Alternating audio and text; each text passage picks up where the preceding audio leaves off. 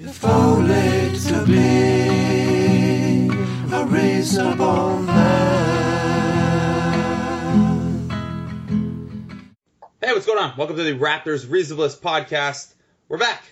I'm your host, Blake Murphy. Joining me from Vancouver, Eric Green. Eric, hello. Hello. How are you? I'm okay. I slept till almost 7:30 local time today, which was a big concern because as our followers and Twitter followers and the lovers, the half dozen to dozen Your lovers acolytes of this podcast know, I was gallivanting in Portugal up until Saturday. So the 8-hour time swing, it was daunting, but I made it. I like this. Right away, right out of the gate, back into the beat writer minutia. Oh, yeah. Let's do it. The flight here was also fascinating. It was like maybe a 60-row Air Canada flight with like 8 abroad in each row. And it got in a bit late, so people connecting to Whitehorse and some other location needed to go out first. And they announced this 3 times before the flight ended. But naturally, some people didn't hear that and were just like clogging the lines, and everybody just started to scream at each other. It was, it made you see the best in humanity. That's what being a beat writer, a traveling beat writer will do, as you'll soon see, Blake. Segue. Oh. We're full-time teammates. Yes. So, so I'm sure that anyone who listens to this podcast has either been following us on Twitter or reads The Athletic and knows I will be joining you full-time this year to cover the Toronto Raptors ahead of what should be, probably their most interesting season to date, at least their most dramatic. Eric, I want to give you a platform first to just say a bunch of nice things about me and tell everyone how excited you are to get to see me. Well, I mean, you already see me a lot, but get to work closely with me. This must be a big day for you. Yeah, no, it is. Anytime the spotlight can be taken further from me, I'm just delighted, just over the moon. I don't want this to be about me at all. I want it to be about you first and foremost, put you in the spotlight, put you in the center of things. I want you to write so many first-person stories, lots of eyes in there. Let's just break all the rules of formal journalism, baby. But seriously, as, people know, Blake's been working his ass off. Oh, don't actually say nice things about me. No, I'm going to do it. I'm going to do it. You shut up. Blake's been working his ass off at a number of outlets for a number of years. And as I wrote on Twitter yesterday, if this were a normal industry and a normal economy, somebody would have scooped him up a long time ago. And The Athletic is lucky to get him. And I'm really excited to work with him on a full-time basis. I think it's going to make a good thing even better. That's the hope. Yeah, I'm excited for it. I'm excited for the opportunity. I obviously, with something like this, I'm going to make a ton of wrestling references, and I had teased kind of that a heel turn was coming. I told you earlier on Twitter that I'm the Becky Lynch to your Charlotte, and when we eventually break up, I will be the one who is kind of playing the heel role, but I'll be justified because you are obviously existing off of your family's legacy in sports journalism. Yes. You have been, The Athletic's chosen one since day one. Yeah, exactly. Yeah. So that's going to happen. Because of the push I got from one of the big market, the big territories, as you could say. Yeah. They brought you in from the National Post. Adam Hansman, he was like, "That's the guy. That's my chosen one." So it's coming, Eric. I won't tell you when, but it's coming. This is tough for me because Becky Lynch is literally my favorite. She's the roster right now. And I'm glad to see she won because I missed those series of Raws and SmackDowns. So I had friends over. Glad she has a belt. I had friends over for Hell in a Cell, and we had pizza and stuff. It was more like a friend of mine got engaged, and we were kind of just having beers. I watched maybe 15 minutes of that entire 4-hour pay-per-view. It was. It's not great right now. The WWE. Yeah, well. So it probably makes sense that we spent the first couple minutes of this Raptors podcast talking about it. Yeah. Anyway, the point I was going to make was that in my intro post, I linked early on to Seth Rollins' explanation of when he turned heel on the Shield, right to the point where the crowd is chanting "You sold out," and he says, "I didn't sell out, I bought in." It's kind of what it is, Yeah. Well, welcome anyway. My head is in the sand for when this heel turn will come. Yes. Also, Walter's going to be involved. For those who don't know, while Eric was in Portugal, I was dog sitting for him. And his dog is a wonderfully lazy and good boy. My heart, you'll literally hear, like with Ralph Wiggum and Lisa in that Valentine's Day episode, you'll literally hear the sound of my heart breaking if Walter is involved. Yeah, I don't think that would happen. I don't think... I think turning on someone or even just picking a side would be a lot more energy than Walter's willing to expend. Yeah. Unless his ball is involved, then all bets are off. Yeah. Yeah, that's the thing. He will go to whoever has that ball. Anyway, Eric, you're back from Portugal. I was in Ireland prior to that, so we have not done a Raptors Vs. West podcast in a long time. There also wasn't a ton to talk about for a long time. Now there is. Media Day took place Monday. Training camp begins today in Burnaby, British Columbia, which is directly adjacent to the city you're in right now, which is the worst town I have ever been in, Vancouver. Eric, I saw from a couple people, it looks unbelievably beautiful there right now. Well, it's funny you say that, because the last time I was here was for a Raptors training camp, on which the last day of which I went through a, tormenting breakup. So we both have great things to say about Vancouver. The worst town. But yeah, it does look. It's supposed to be. There. Yeah, it's supposed to be beautiful. I think we're seeing like high teens, low 20s, and sunny and clear. And I've got to say, like each time I've been to the West Coast for training camp, and I think this is the fourth time, Vancouver / Burnaby maybe. I think it's the fifth year in a row it's been out west. Yeah. I missed one though. Okay. I missed the 2016 one. So regardless, we get like great weather every single time, and all you hear about the Pacific Northwest is rain, rain, rain, rain. And the guy who picked me up from the airport to bring me and another writer to an off-site car rental. This is, again, more beat writer minutia, said it would like absolutely poured the last 3 days, but the sun shines on the Toronto Raptors, my friend. Yeah, it's supposed to be beautiful all week. Nice. Great. It's not. It's pretty rainy and miserable here. It's a very much a Vancouver winter day today. For those who don't know, I lived in Vancouver for a little while. I was there for like 13 or 14 months. 6 or 7 of those it rained the entire time, which you probably know about Vancouver. I'm underselling how nice a city that is, but it looks beautiful. I saw some sunsets and stuff today, or sunrises rather. The sun does not set at 8 in the morning. Yeah. Eric, so you were out there. Obviously, we're coming off a media day. I've already written 2 things about it. You wrote something big picture about it with Kawhi, who people probably know by now is a Toronto Raptor, showed up, was in uniform, was physically there, made a joke, laughed. Oh my God, the laugh to his joke. It's perfect. Like his laugh is one thing, but it was if like him not being able to locate Doug Smith of the Toronto Star was the funniest joke that's ever been, joked. Yeah. It's like, oh my God. Honestly, man, I feel like a moment.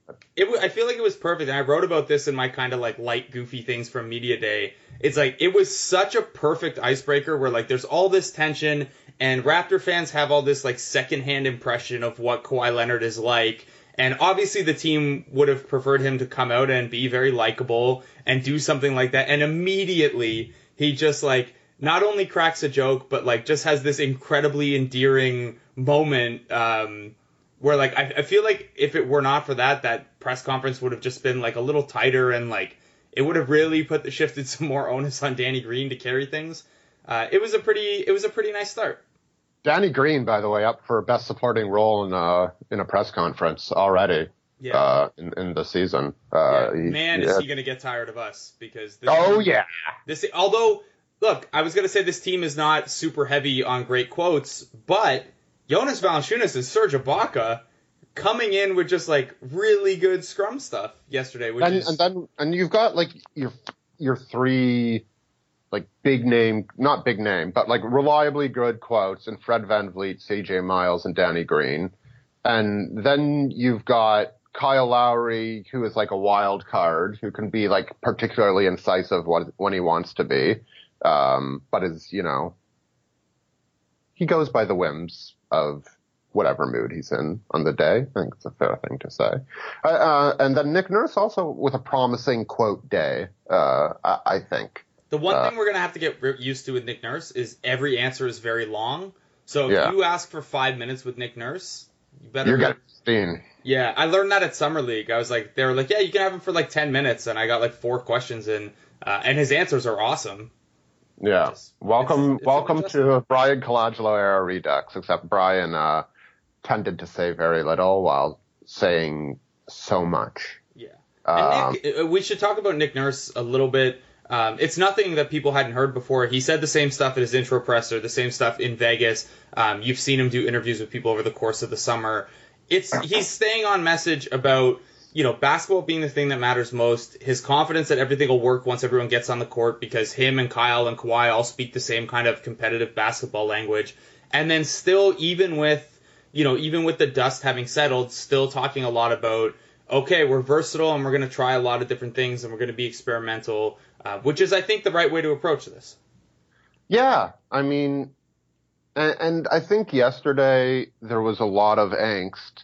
And how I know there was a lot of angst is because I practically got ratioed on a joke I made about Kyle Lowry coming out and immediately putting on his Adidas personalized gear over his jersey, asking what does it mean. And, so people got their back up and were like, oh, he's cold, as if that were like a serious question I was asking. People are a bit wound up. It's going to be okay. Yeah. Anyway, but, Media Day is about this stuff. We haven't got a chance to talk to any of these guys about these huge, franchise-altering things that happen in the summer. It's not like DeMar DeRozan and Kyle Lowry, and Kawhi Leonard, and anybody but Masai Ujiri practically has spoken about the Casey firing, the Nurse hiring, and the Leonard DeRozan trade until yesterday. So what did anybody think yesterday was going to be about? But very quickly, and maybe not on Tuesday, because now you get the Vancouver reporters in for their first day to ask the same questions as Monday, which is always a fun part of training camp. But it's going to move to basketball soon because we covered those things, and we covered the emotions that people may or may not be willing to share. And the best chance to get these guys to actually talk is when you talk about basketball right now. And Nurse is a great, sort of center for that because he can talk about basketball for a long, long time. He's very thoughtful. We may have to get him to stop talking about how much he likes music. I mean, most of us like music. The problem is going to be that everyone's, like, a lot of people are going to try to shoehorn music references or music terms into pieces, I think. And yeah, I've already got like a list of like concerto, Also a wrestling reference, concerto. Yes. Let's pour one out for Matt Hardy, who was presumably the victim of many a concerto. Yes, and also some other things from Edge in real life. Oh. Yeah. Anyway. That got weird. Not to get all Jimmy Butler, Karl Anthony Towns about it. But yeah. Anyway, so look, you wrote about Kawhi. You're probably Kawhi'd out by now. Do you have any thoughts about what his what his demeanor was or what was said? Did you walk away feeling any differently about the situation for this year than you walked in on Monday? Not really. I mean, he said what he should say, and that's a good sign. I think it was the best case realistic scenario. Like, he wasn't going to come in and say, Masai, put that extension on this desk, particularly because the extension wouldn't be to his favor, I don't think. Right. But short of that, he said, I'm dialed in on this year. I want to, focus on this season and winning is the way. That was the most interesting thing he said, or not interesting, but promising, I guess, is that winning is how you get star caliber players to make traditionally glamour market a glamour market and a desirable place to play. And, he's going to be part of that this year. And if they do really well, that's where it all starts. It starts there with Kawhi, and it starts there with anybody else, too.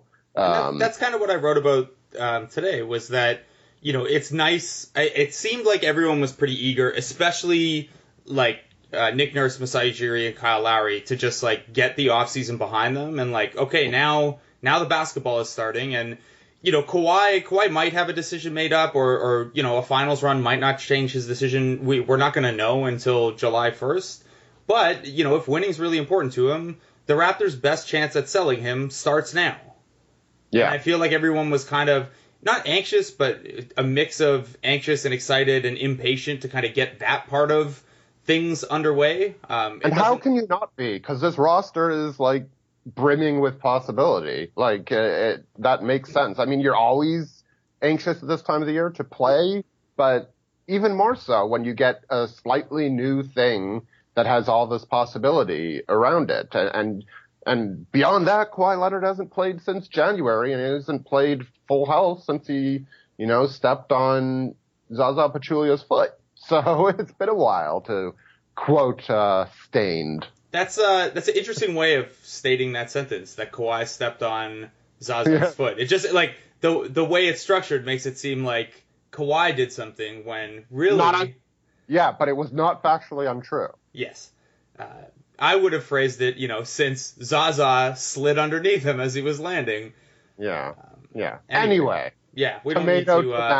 Look, if that injury ends up, Kawhi Leonard helps take the Toronto Raptors to the finals and then he re-signs in Toronto, Zaza Pachulia is going to be a hero among Raptor fans. So yeah, exactly. And now Zaza Pachulia is a teammate with Jose Calderon playing under Dwayne Casey. Yes. My favorite thing about this year is already Jose Calderon inevitably starting at point guard. I was going to say, I was on the Detroit Bad Boys blogs podcast yesterday, and I said the same thing. They were like, we were talking about the Pistons a little bit, and I was like, you guys know, right, that Jose Calderon is absolutely starting games for this team this year. So I had to take them back through the history of okay, Mike James fell, Jarrett Jack fell, TJ Ford fell, Kyle Lowry was maybe going to, and they had to ship Jose out just to make sure.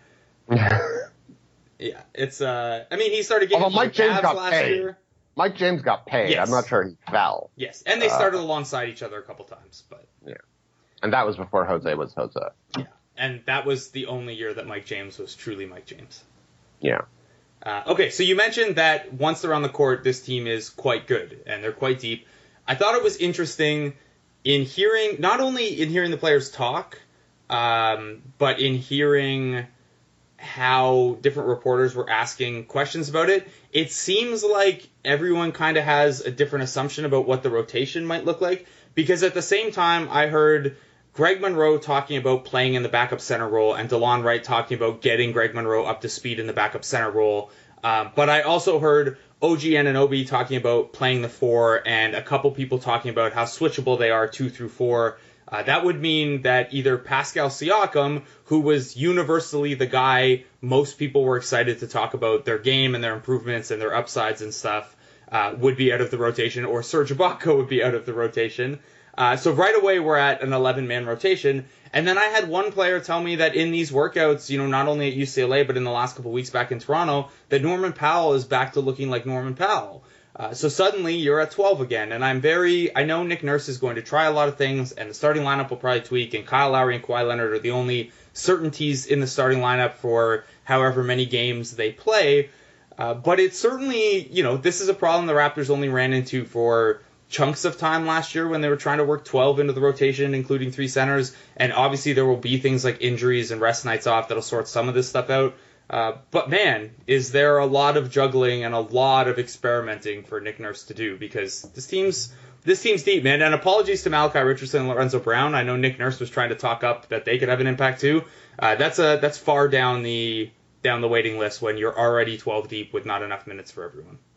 Yeah, and that's what's going to make preseason interesting, as much as preseason can ever be interesting. I sort of feel bad for players 15 through 20. Like, I think a lot of the competition is going to have to come off the court. Off the game court, I should say.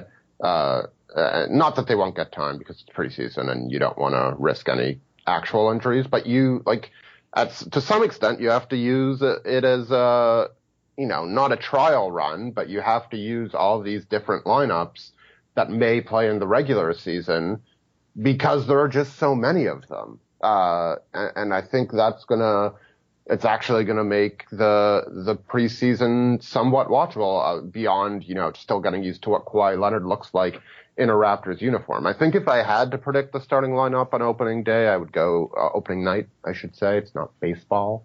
I'd go chalk and say Ibaka, Valanciunas, Leonard, Green, and Lowry. But okay. Then OG's then coming off the bench with the bench mob somewhere. And just because, when in doubt, you go with the veterans, and you don't want to have. If Ibaka and Valanciunas aren't starting, it's very tough to get both. Let's say Ibaka's the one who goes to the bench. Then are Ibaka and Monroe both in the rotation coming off the bench? It's very hard to make that sort of work, just because they have so many versatile wings who you want on the floor. So, I think my bet, and that's just, it's just a hypothesis, is that they'll start chalk and work from there and see what works and what doesn't. It wouldn't be how I predict the season ends. But they certainly could go with Pascal Siakam or OG at the 4.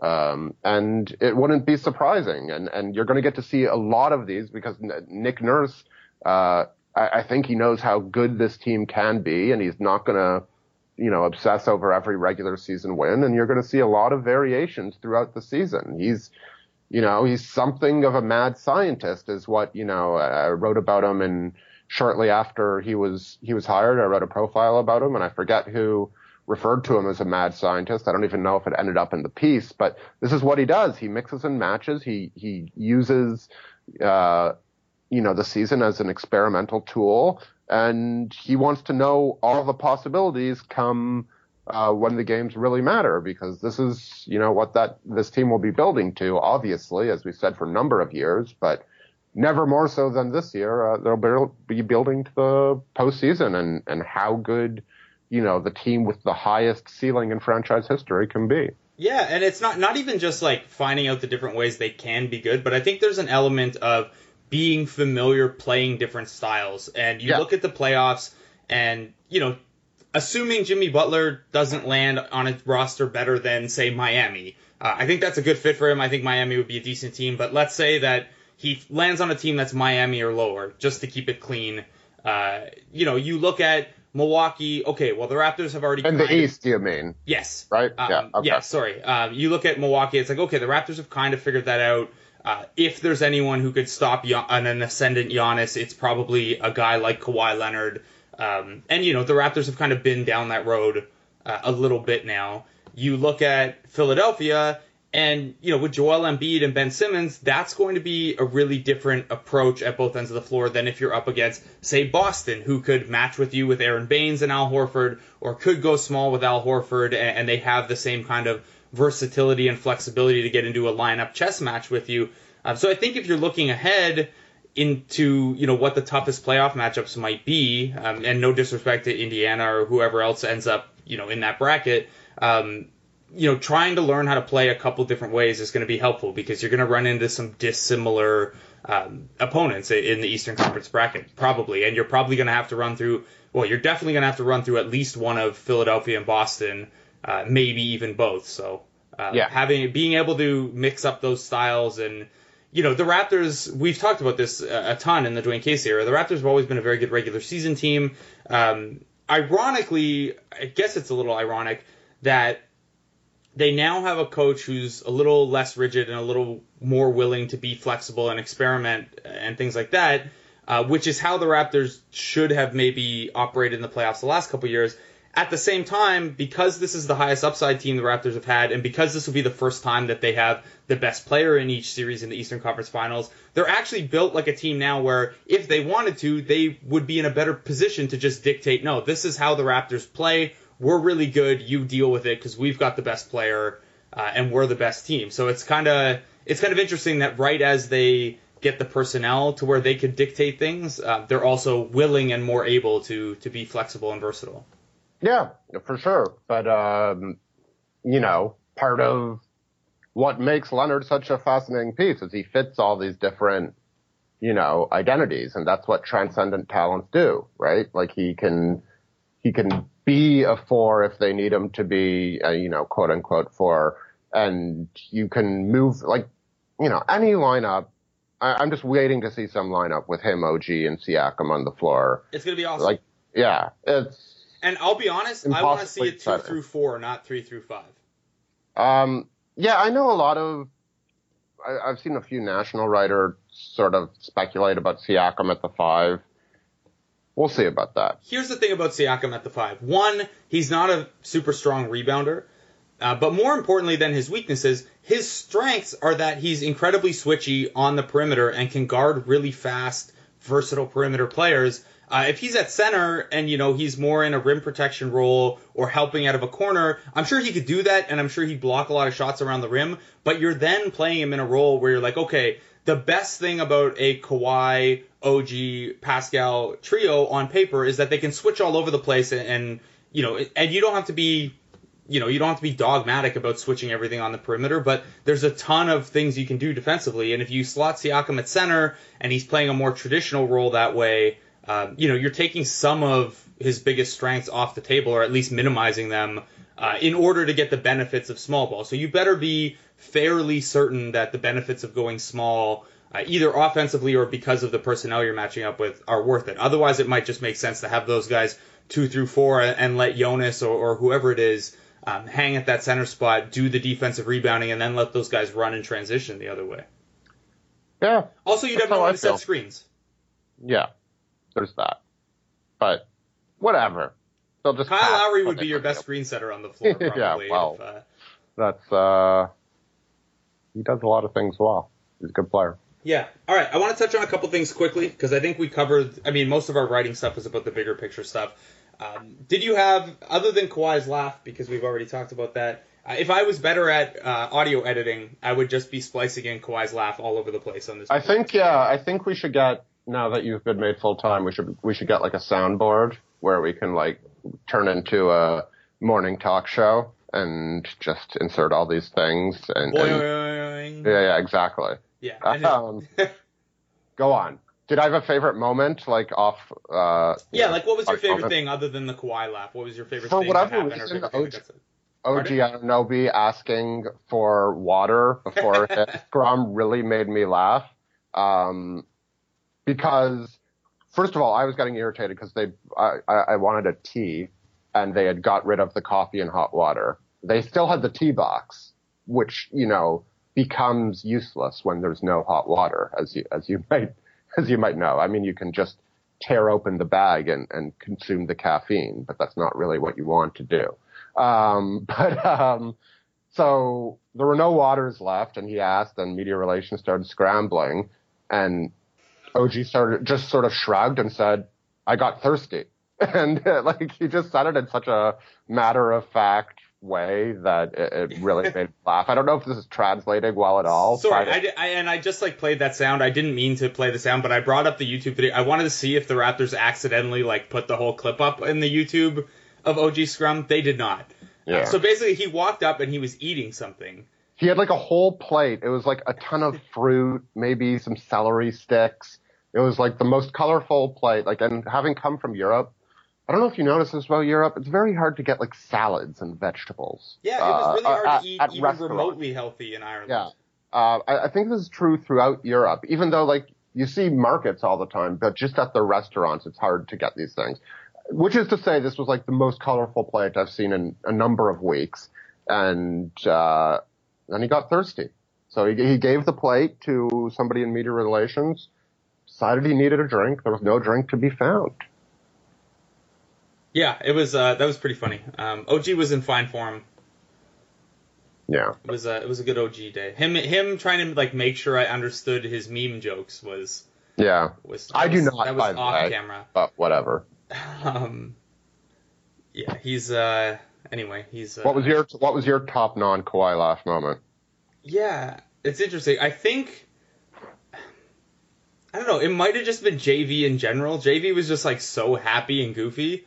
And like I don't know, man. JV, he's gotten better as a quote every year, but like he seemed very comfortable yesterday.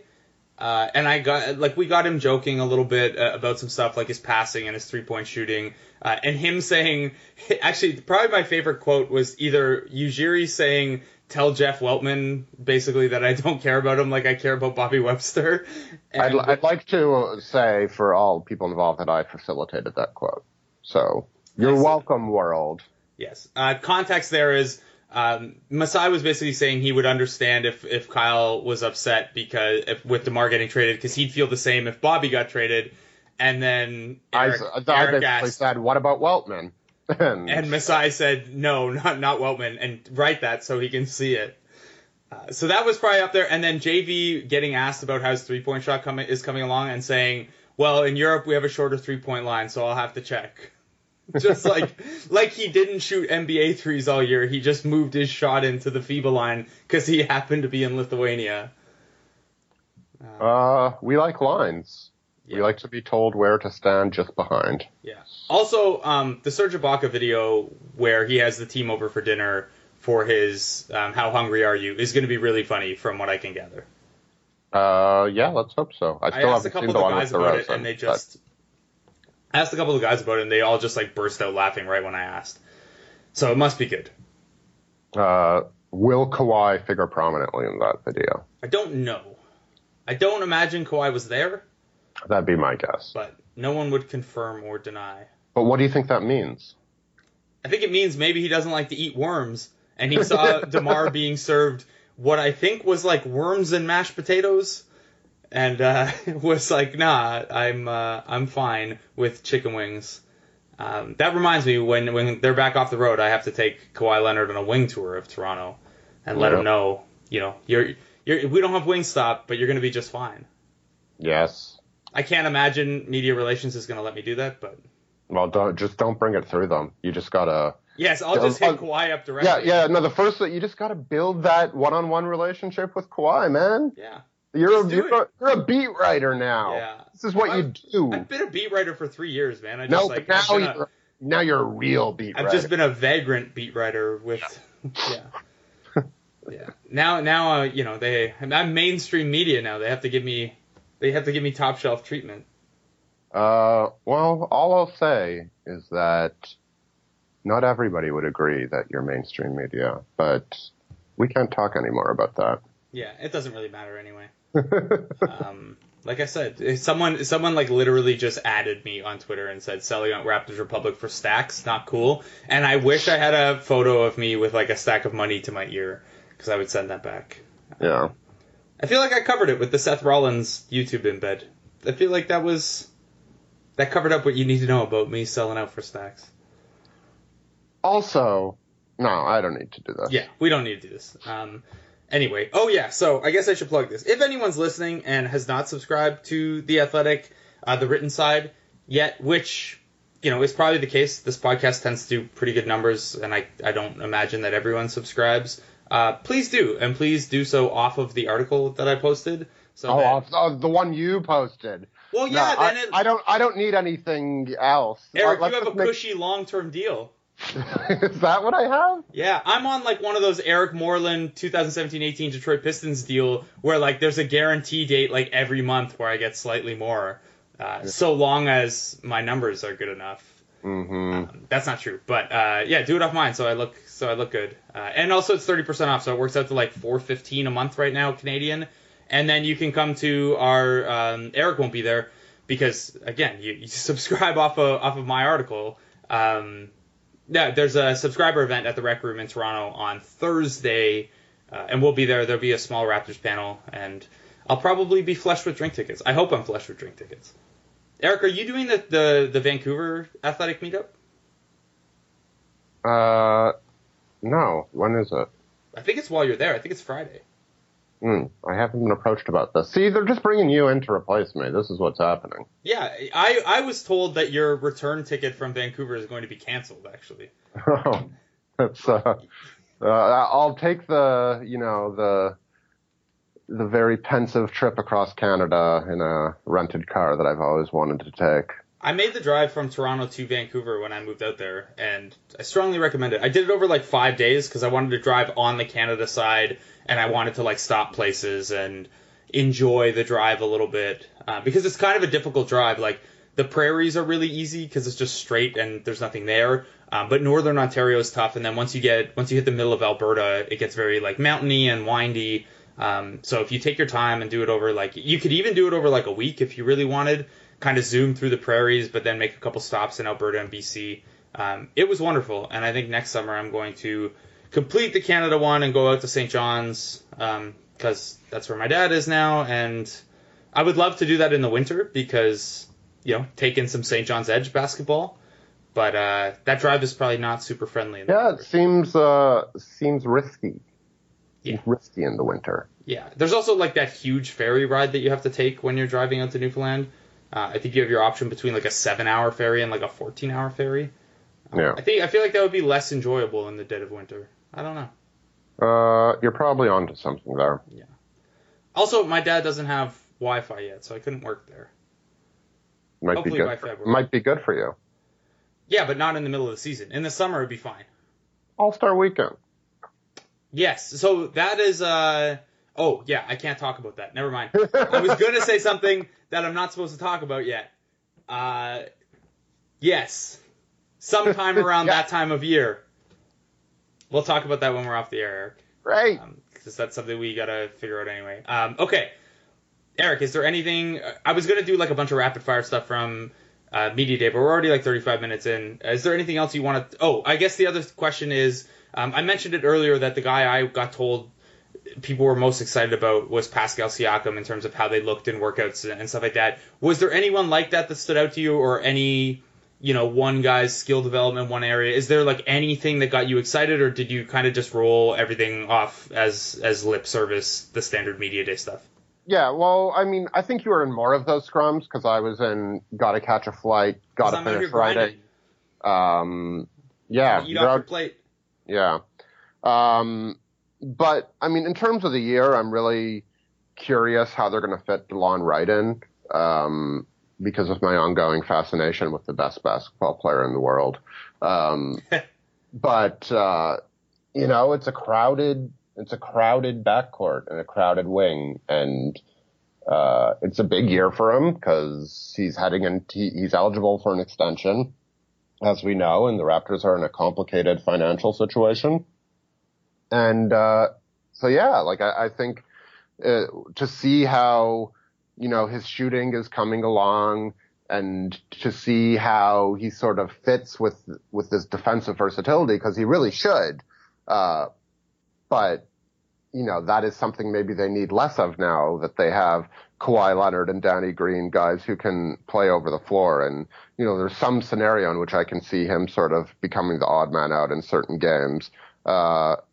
So it'll be interesting to track him on the periphery of the Raptors rotation, I think. Yeah, and it's going to be a weird spot because he's so good and he fits so well in a lot of lineups. Like, I think you could play him at the 2 with the starters some. Obviously, you can play him with the bench mob, things like that. But if, I don't think Nick Nurse and Masai Ujiri would manage a rotation like this because they're so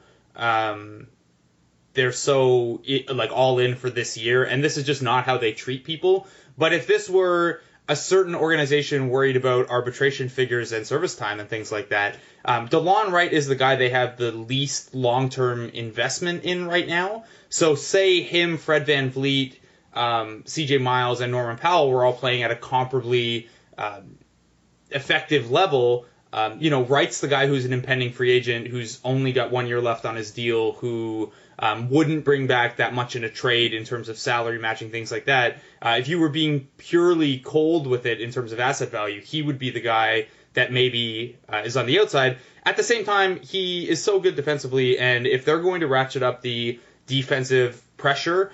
Nick Nurse has talked a little bit about wanting to turn up the aggression, at least early in the year and early in training camp, to try to force more turnovers and play more like the bench mob did for most of last year. DeLon, like all of that starts with DeLon Wright. He's such a terror creating turnovers. The team's live ball turnover rate last year when he was on the floor was significantly higher than he was off of it. And it shouldn't be a surprise to anyone. Obviously, he's a good defender and gets his hands on everything. But I think there's going to be a role for him, and he's good enough that he'll find time, whether that's, co-point guarding with Fred VanVleet, some time with the starters, heck, even playing. I mean, he can defend some small forwards at this point probably. So I think he'll find a spot. I'm with you on figuring out where exactly it comes is going to be interesting. But he's going to have a spot. He's so good, man. Like you said, he's the best player in the world. Will any Raptor play more than 33 and a half minutes a game this year? I could see Kawhi playing more than that, but not playing 82 games. Like maybe only playing 73, 74 games. Yeah. Getting, I think Lowry's minutes will stay down just because they have VanVleet and DeLon Wright. They don't really need Kyle Lowry to go all out. And Lorenzo Brown. Yeah, I'd just be interested to what the conversation's been like with Kawhi Leonard, where, does he want to play? Is he like DeMar where he wants to play 36, 37, 38 minutes a game? And, and then it's a question, too, are the Raptors just going to bludgeon teams like they did last year, where they were up 15 in the fourth quarter so many times? Those things add up. So and I think the answer to that is yes, they are going to bludgeon teams like that. The bottom of the East is still very bad. So I was talking about this with Mike Ganter of the Toronto Sun and the Post Media Network. Who Kyle Lowry pointed out looked quite tanned yesterday. Yeah, geez. I was just in Portugal and he points out that Ganter looks tanned. Which teams in the East would you say are definitely not going to make the playoffs? How many can you say? Okay, let me bring this up. Atlanta is definitely not making the playoffs. Yeah. The Knicks are definitely not making the playoffs. The Bulls are definitely not making the playoffs. Those are probably the only three I'm certain of. I'm pretty confident the Magic aren't making the playoffs.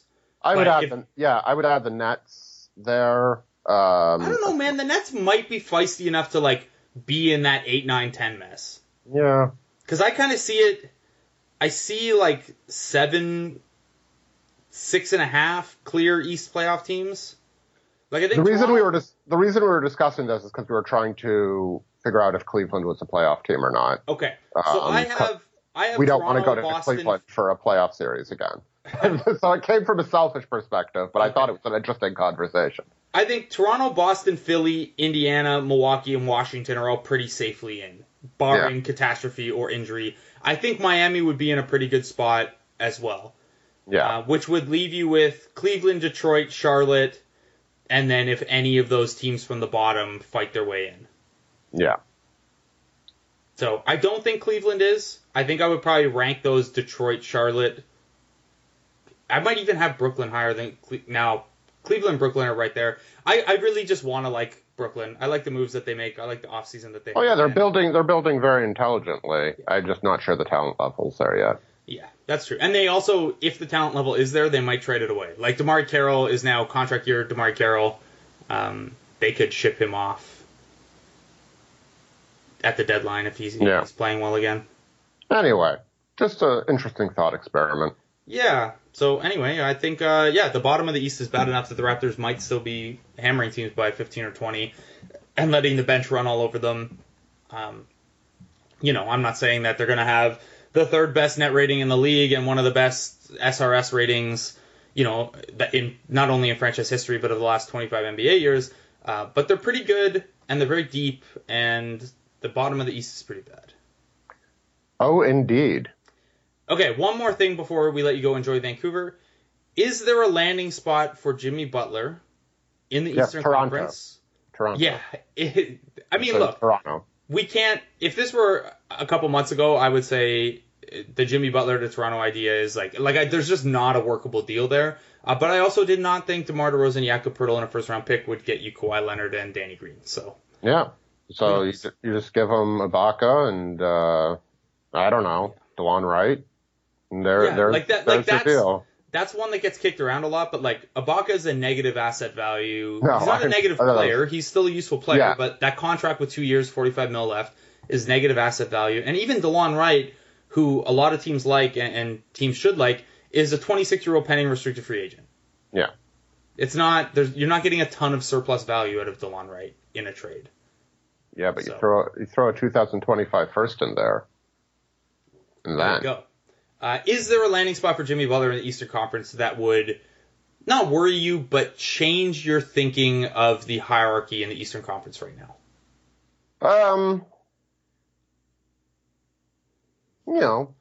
Boston, Philly, or Milwaukee. I mean, I don't know if I'm kind of assuming Boston's off the table. I think someone reported that Boston won't trade like any of their top 5 players. Yeah. Philly would be really interesting. Yeah. Especially, I mean, if they could do that, only losing one of Covington and Saric. Yeah, if it were like Saric and Fultz, or Fultz and Covington, it's a tough team, man. Yeah. I don't think they'll want to give up on Fultz, especially like Drew Hanlon is like full on like working out with them at the Sixers facilities, it sounds like. Also, I just want to take 1 second. The Rights to Ricky Sanchez podcast guys are amazing. And the live event that they had in New York the other week, was it in New York or was it in Philly? Why would it be in New York? I'm an idiot. The live event that they had the other week, just from judging from social and talking to people who were there, is amazing. And I think it's incredible the culture that they've built as a podcast. And then all the respect in the world for Elton Brand going out on stage and like playing along. And I got told that like fans were chanting "normal caller" at Elton Brand while he was on stage. And it's just like, I was super happy when Elton Brand got that job because I liked dealing with him when he was around Delaware with my G League stuff and at the G League showcase, and everyone says a lot of nice things about him. And then there are some ex-Raptors people in that front office that, I'd like to see continue to do well also. But man, the Sixers fan base and the Sixers embracing the Rights to Ricky Sanchez stuff, and like Dario Saric being on the live pod, and I think Covington did it before and TJ McConnell did it before, but Elton Brand going out there and like being a good sport. Sorry, this is not a Sixers podcast. I found that very entertaining. It's nice when things feel like sort of holistic and organic and all those things. Like, you don't have to keep, your fans at a distance. You don't have to create this sort of divide between things. And what's happening in Philadelphia, I mean, since the process started, has been fascinating. And it seems like they're in a healthy place now, which is, it's been the first time in a while that things haven't been super angsty there. Now, obviously, the season could bring that, but, it's one of the most fascinating experiments in league history, and, perfectly suited for its, the nature of Philadelphia fandom, and, NBA, Twitter, internet culture as a whole. And it feels like those things have all come together to create this very, fun, natural thing. So it's cool. Definitely. Are you ready for a convoluted double segue to get us back toward Athletic Toronto topics? Yes. So, Elton Brand replacing Brian Colangelo in that role. Brian Colangelo, who I believe Michael Grange of Sportsnet reported that has had discussions with Canada Basketball and new president and CEO of Canada Basketball, Glenn Grunwald, about potentially joining the organization of Canada Basketball in some capacity. I don't know if it would be on the basketball operations side. I spoke to Grunwald last week. And it seemed like he's probably going to be hands-off-ish on the basketball operations side for now, because all of the programs are doing so well. And their focus is going to be more on the business side, where, their operating budget for the last year was lower than it was back in like 2014. And that missing the Olympics in 2016 on the men's side kind of set them back a bit. That wasn't good. No. So now the second part of the segue, to pivot from that. Shortly after we're done recording this, the Canadian women will play France in the World Cup. I will be writing something up after. Canada's 2-0 so far, and they are at the top of Pool A. France is also 2-0. The winner of that game will get a bye, not only a bye through to the quarterfinals, but will land on the opposite side of the bracket of the United States. And there are very good teams throughout the women's pool. You would have to run through Liz Cambage and the Australian team, or you might have to draw the Spanish team. However, the goal should be to avoid the U.S. juggernaut, who have won 6 consecutive Olympics and 4 of the last 5 World Cups, as long as possible. So this afternoon, that's on at 3:30. If you're not doing anything, it's on DAZN and livebasketball.tv. Support the women, because they've been very good. And Kia Nurse turned in one of the best first-half performances I've ever seen in a game the other Sunday morning at like 6:30 in the morning our time. Dropped 22 in the first half, which was nice. So go Canada. Yes, it's one of the things you could sort of feel good about being partisan and partisan about. I have no, I'm not going to come on this podcast and like rah the Raptors. Obviously, I would prefer for them to do better because it makes our jobs easier and more enjoyable. The Canada stuff, I want them to do well. I don't need to be. I can still cover them and still be objective and still want them to do well. And that's where I'm at. As a bunch of people have said, there's no such thing as true objectivity, but there's always honesty, and you can have a rooting interest and be honest at the same time. Yeah, and I don't think there are many people who cover, maybe people who are in the sort of Olympic kind of sports year-round can be a little more removed, but I don't think, with basketball and hockey and stuff like that, the things where people really get up for it every 4 years, I don't know if there's a ton of, like, raw objectivity anyway, so. Yeah, and even the Olympics thing that you mentioned, like, they form... We don't need to get into a whole conversation about this, but, they form very personal relationships with these people, because they just don't get a lot of press all year, and you often get a closer relationship with the athlete just because you're the one or two people who are regularly checking in with them, and you become invested as well. At least that's what I understand from people, Olympic reporters and the like. Anyway, we're way off topic now. Go Canadian women. They've had a double segue. Yeah, they've had a long history with France. A lot of it hasn't been good, and it's a big game. So let's go get them. It starts at the same time as media availability for day 1 of Raptors training camp. So, all right. We will. I'll look forward to your content. Yeah. #content. One last thing. The Athletic Toronto's John Lott was named the Media Cat Sports Writer of the Year. I worked with him at the National Post, and I worked with him at the Athletic. He's such a low-profile person and personality on Twitter, and such a kind man that it gets you. If you're not paying attention, you don't understand how freaking good he is at his job. Like, he can write a brilliant profile, be incisive with his commentary, and is also like a ace photographer who has that skill set. Yeah, it's ridiculous. And is also just like you said, he's the kindest person. Every time I've been around the Jays, he's super helpful and welcoming. And congratulations to John. I hope to be as good as at anything as he is at his job one day. I doubt I'll get there, but we're all very happy for John. And as somebody who has sort of eschewed the spotlight in his own way, he really, really deserves it. So if you're not following John Lott and you like the Jays at all, I don't even know what you're doing with your life. Especially ahead of what could be maybe not an exciting offseason, but like there's going to be a lot going on with the Jays. They have like 400 guys to fit on their 40-man roster. Yeah. Yeah. They're going to be bad, though. But Vlad Jr., But interestingly bad. Yes. Okay, we should let you go. You got to go to practice. This podcast has gone on way longer than we expected. I hope the audio quality is okay. We tried to do this at the at Scotiabank Arena yesterday, and we got kicked out. And I left my laptop charger at Scotiabank Arena. Even after I stopped and said, "Are we forgetting anything?" Yes, I thought I had it. I'm an idiot. You did not. Yeah. Anyway, Eric, thank you so much for coming on. Enjoy Vancouver. I look forward to your stories from the first week of training camp. It's good to be back down here in Toronto. It's good to be back, teammate. And for those of you coming on Thursday to the meetup in Toronto, make sure you come say hi. Thanks for listening, guys. We will talk to you again early next week, I think. See ya. If only to be a reasonable man.